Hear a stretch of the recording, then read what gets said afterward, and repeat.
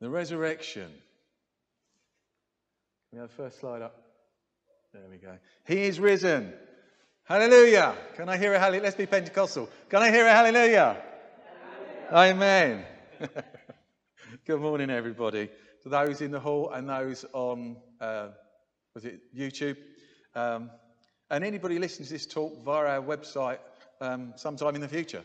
Welcome. You're very welcome, especially today on Easter Sunday.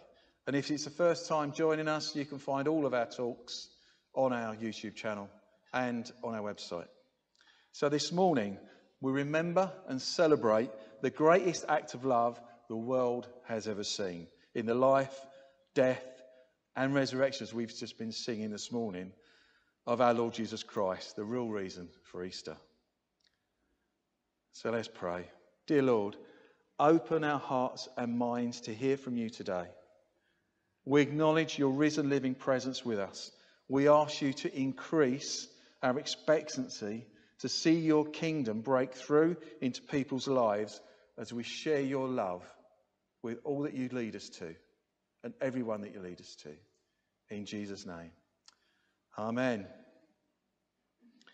Now, there are many Easter traditions around the world that have nothing to do with Jesus and the resurrection. So what does the world outside the church think Easter is about? Well, in many countries, people give chocolate Easter eggs, and you've got little gifts, and I'm sure there's little Easter eggs in there. And for Christians, the Easter egg has become synonymous with the resurrection. That's the whole point. You know, the egg gets broken, the breaking open of the tomb, all that. But for many, they totally miss that. It's just a nice weekend to have a nice holiday, 4 days off, meet friends and family, and you know, give and receive chocolate. They don't understand what the egg's all about. What about other Easter traditions? God, I can't speak this morning. For many Russians, Polish and Slovenian Catholics, their Easter tradition is to sculpt a lamb made entirely of butter. The lamb represents the sacrificial lamb of God, the red ribbon, the blood of Christ on the cross, and the flag represents peace on earth. Now, I get that. That makes sense to me. And what about the next one? In the Czech Republic and Slovakia, women are drenched in ice cold water, and then they're whipped with willow branches. This is some sort of fertility rite, but they do it at Easter. Why?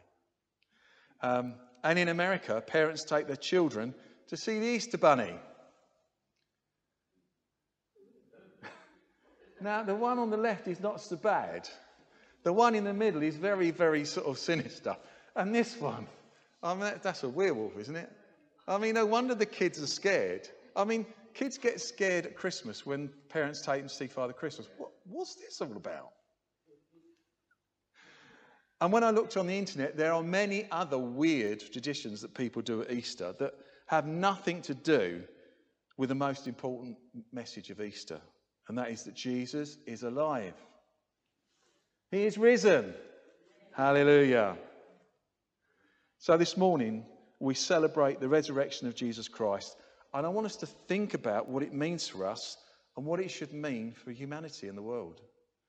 Last week, Jill set up a number of prayer stations and meditation stations around this hall. From Palm Sunday through the Passover, right up to Jesus' resurrection.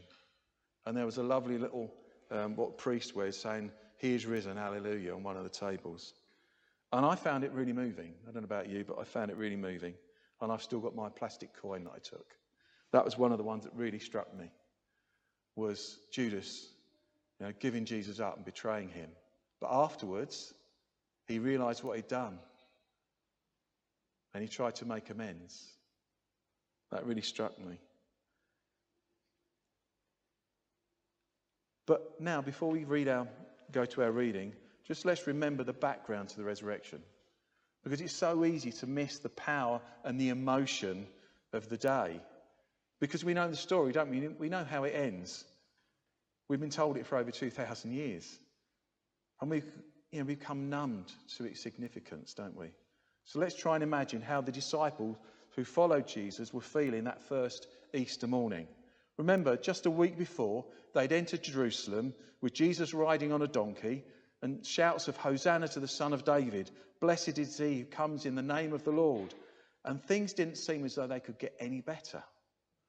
But just as things seemed like they were as high as they could be, things turned very nasty as the plot to kill Jesus grew. They found themselves in the upper room celebrating the Passover with Jesus talking about someone betraying him and then giving them bread and saying, this is my body, and giving them wine saying, this is my blood. I mean, they're good Jews. They don't drink blood. It's against the law. And what is going on? And in this picture by Siga Koda, we can see, I don't know if you can see it, but you can see the concerned and confused faces on the disciples' faces as Jesus explains to them what's going on. They don't get it. You see the broken bread on the table in the shadow of the cross. There's a dark shadow up in the corner of Judas slinking out. And then if you look closely, as Jesus holding the cup, you can see the reflection of his face in the wine. Then to the Garden of Gethsemane, where Jesus is arrested and the disciples run scared. And then Peter's bitter tears as he denies Jesus. And finally, John and Mary, Jesus' mother, seeing Jesus crucified and dead on a cross.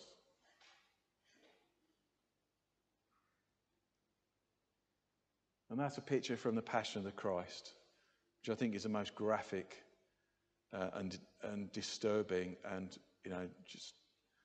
Chris and I went and saw it at the pictures and we just sobbed when we came out to realise how much Jesus went through for us. And when Jesus had died, Joseph of Arimathea asked for Jesus' dead body and puts it in his own tomb. But it was rushed. It had to be done before the Sabbath, so the body couldn't be properly prepared as a Jewish custom, and Jesus' followers didn't know what to do. And then the tomb was sealed with Pilate's official seal and guarded by Roman soldiers. So what do they do now?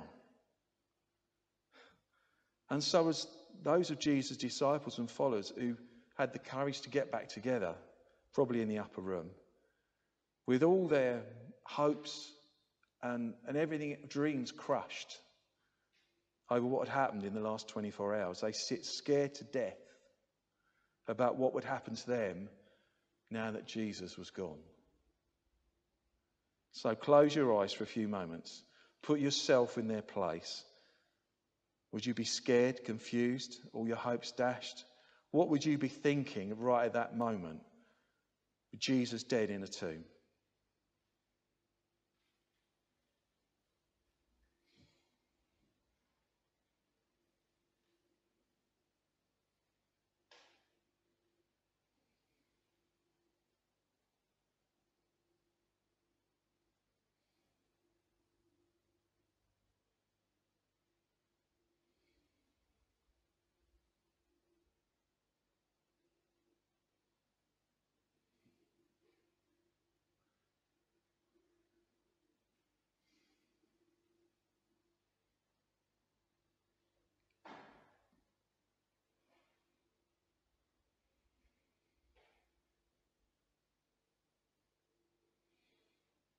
Well, how did that make you feel? Not in the stomach? Cold sweats? Fear of what's going to happen next? Well, into that, we come to our reading, Matthew 28, 1-10. Jesus has risen. After the Sabbath, at dawn on the first day of the week, Mary Magdalene and the other Mary went to look at the tomb. There was a violent earthquake, for an angel of the Lord came down from heaven and going to the tomb, rolled back the stone and sat on it. His appearance was like lightning, and his clothes were white as snow. The guards who were so afraid of him that they shook and became like dead men. The angel said to the women, "Do not be afraid, for I know that you are looking for Jesus who was crucified.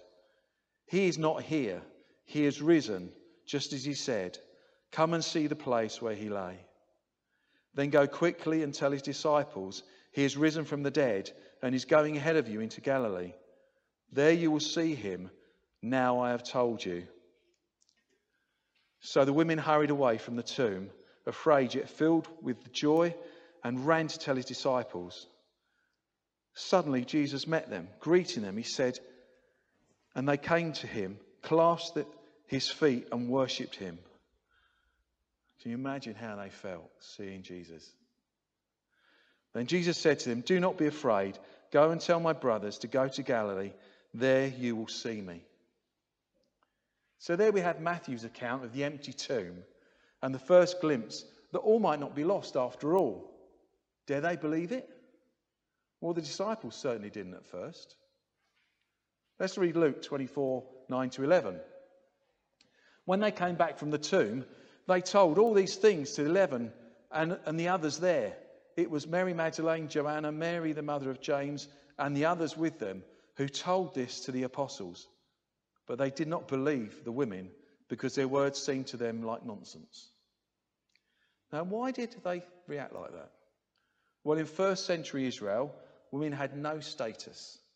They weren't rational thinkers. They weren't believed to be rational thinkers anyway. And they weren't trustworthy witnesses. All they did, according to the men, was gossip, talk nonsense, and most of the time this was probably more of the same. Now, this is nothing to do with what I feel now, but that's what they said then. But then we've got the story of Peter and John. Sorry, I keep saying story. It's not a story, it's an account. It's true. Peter and John running to the tomb. And when they get there, they see what the women had said was true. Well, at least the part about the tomb being empty. So where was Jesus' body? Had the authorities taken it to stop Jesus' followers creating a shrine to their dead leader? They didn't know. So despair to joy. So here we have the remaining followers of Jesus confused about what is happening. But only a few days later, they're running around Jerusalem telling everybody that Jesus has risen and that he was alive. And their joy, their despair had changed to joy. Why? Well, if you read through the rest of the account, and I encourage you to do that in all the Gospels, because they're slightly different, you get different bits from different Gospels. But read the rest of the account of the Gospels. And what the women had said on that first morning was proved to be totally true. Jesus appears to Mary Magdalene, then to the two on the road to Emmaus. Then he disappears before their very eyes. Then to disciples in a locked room, and Jesus is there, standing right in the middle of them. Then he appears again, because Thomas didn't believe it, did he? Then he appears to Paul on the Damascus Road. And then later it says he appeared to over 500 followers at the same time. So for Jesus' followers, the resurrection was real. They had to tell people about it. But would they listen and believe? Just a little ancient history lesson for you here. At that time in the ancient world, there were two dominant worldviews, Greco-Roman and Jewish. In the Greco-Roman culture, they believed the body was horrible and evil, and their ultimate goal was for their souls to be free from a physical body, not to live in one for eternity. Therefore, for the Greeks and the Romans, resurrection would have been very undesirable. And for the Jews, they believed there was no resurrection till the end of time. So for the Jews, there was no possibility for anybody coming back from the dead until the end of history. So for the disciples to come around saying that Jesus was alive would be total stupidity to most people listening. The next point to note that in the ancient world, as I said, women had no legal standing, as we saw from the disciples' reaction. Women weren't to be believed in this culture, so they were not allowed to give evidence in court. So who in a culture of the day would believe that Jesus had been resurrected when the chief witnesses were women? But you see, this is the very reason why you can believe it and why the Bible accounts are true. You know, nobody would make up a story like that with women being the main witnesses. But the reason the gospel accounts start with women seeing that the tomb was empty and that Jesus was alive is because they were the ones that saw it. If you go on to read the rest of the gospel account of the soldiers who were guarding the tomb being bribed by the religious leaders to say that the disciples stole the body.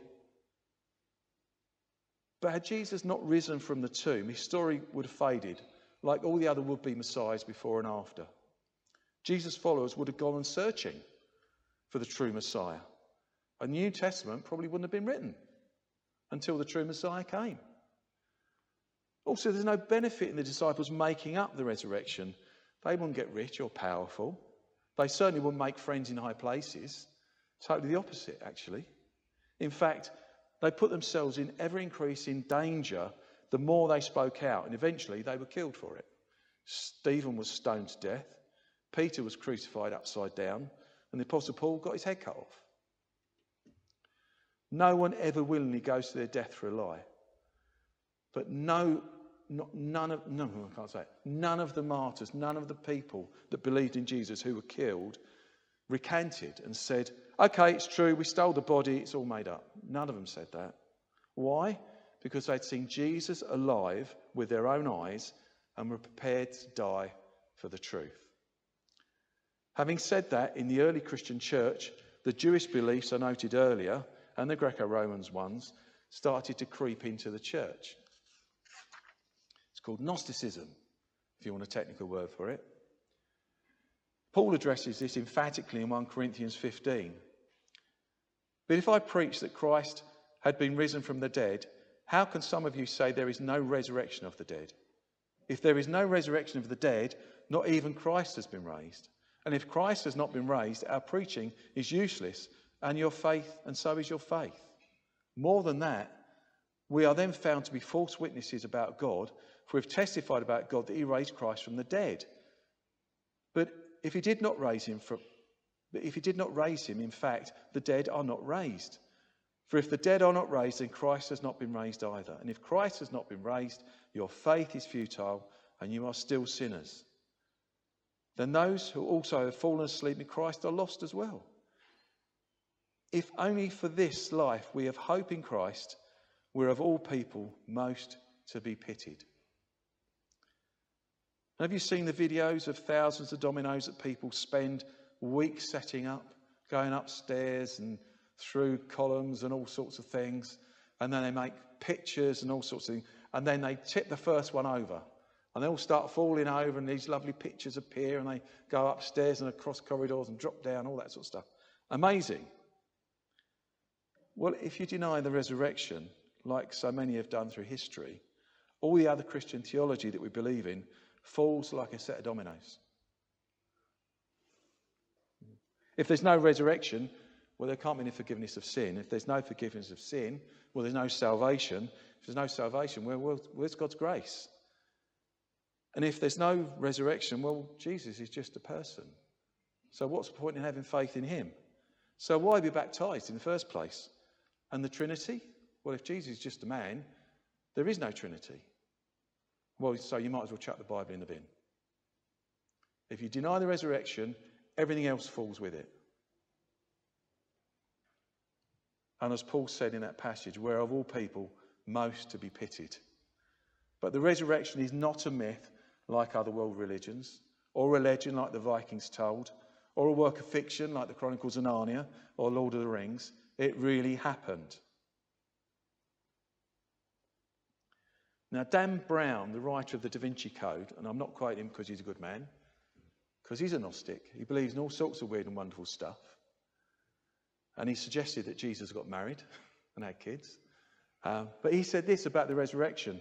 Suggesting a married Jesus is one thing, but questioning the resurrection undermines the very heart of Christian belief. And N.T. Wright, obviously one of the biggest theologians of our time really, said this: the world could cope with a Jesus who ultimately remains a wonderful idea inside his disciples' minds and hearts. The world cannot cope with a Jesus who comes out of the tomb, who inaugurates God's new creation right in the middle of the old one. The resurrection is real, it's established, it's an event in history. In fact, it's the one single event in history that time and date is set reference to. You know, time is split between AD, or BC and AD, before and after the resurrection. That's my calendar. And today's the 17th of April, 2022, because of the resurrection. N.T. Wright also said this of the resurrection. The resurrection completes the inauguration of God's kingdom. It's the decisive event demonstrating that God's kingdom really has been launched on earth as it is in heaven.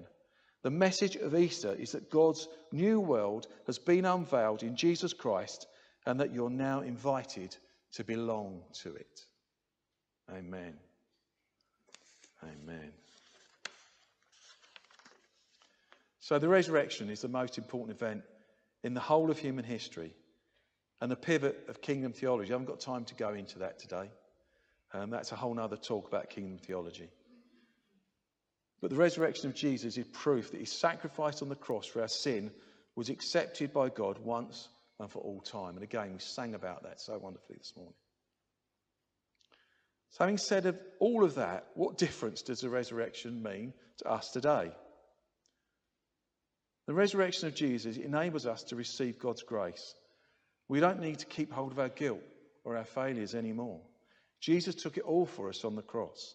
And the resurrection proves that Jesus' death accomplished all that God intended. The resurrection enables us to live in the power of the Holy Spirit and to release the power of the already and the not yet of the kingdom into people's lives, in feeding them, in praying for them, in comforting them, in healing them. Jesus' resurrection shows that we won't just be souls or spirits floating around in some disconnected spiritual realm. We will have real bodies, or not only that, they'll be superhuman like his was. Do you remember he appeared and disappeared? He went up in the clouds. Don't you wonder why there's so much interest in films like and programs like X-Men, Heroes, Alphas, The Fantastic Four, Hancock, The 4400? Humanity knows there's something more that we were meant to be, more than we are, and putting our trust in Jesus through the resurrection, we will be. You know, I can't wait to fly and go through walls and be with Jesus. And finally, the resurrection gives us a hope that there is life beyond death. Now, people's biggest fear today is death. Millions is spent every year on gym memberships, diet programs, health supplements, miracle creams. There's an advert on the telly at the moment about creams. Oh, your skin's so lovely. What are you wearing? Oh, it's this. Takes loads of it into a basket to try and make life last a little bit longer. But later on in 1 Corinthians, Paul says this: when the perishable has been clothed with the imperishable, and the mortal with immortal, then the saying that is written will come true. Death has been swallowed up in victory. The victory that Paul is talking about is the resurrection. Death isn't the end. It's the doorway to eternity. And just as Jesus rose from the dead, so shall all who put their trust in him. So to conclude, Easter isn't about chocolate eggs and bunnies. It's about the resurrection of Jesus Christ. All other leaders of religions are dead and still in their tombs. Jesus' tomb is empty. He's risen. He's alive today. If Jesus didn't rise from the dead, then everything else in Christianity is a lie. And there's no resurrection, there's no forgiveness, no salvation, no grace, and so on. All the dominoes fall. But as we read in Corinthians, we would be people to be most pitied. But the resurrection isn't a myth. It's historical fact verified by eyewitnesses. First by women, then the two on the road to Emmaus, then the disciples in the upper room, Thomas, Paul on the road, and over 500 together at one time. And the resurrection enables us to get rid of all our guilt and receive God's grace. Jesus gave his life and took all our sin so that we could be forgiven and have eternal life with him in heaven. Death isn't the end. It's just a doorway to eternal life. Just as Jesus rose from the dead, so shall all who put their trust in him. And I'll just read what N.T. Wright said again. The resurrection completes the inauguration of God's kingdom.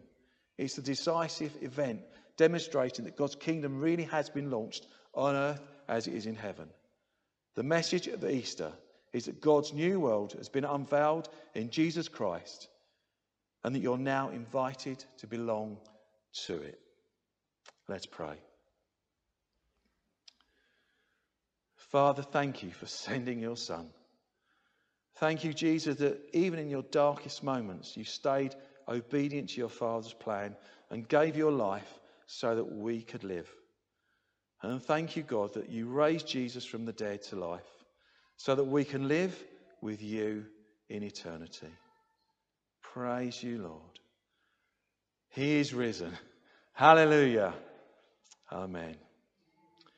So thank you for listening. You can find out more about us at Grace Vineyard on our website at gracevineyard.co.uk.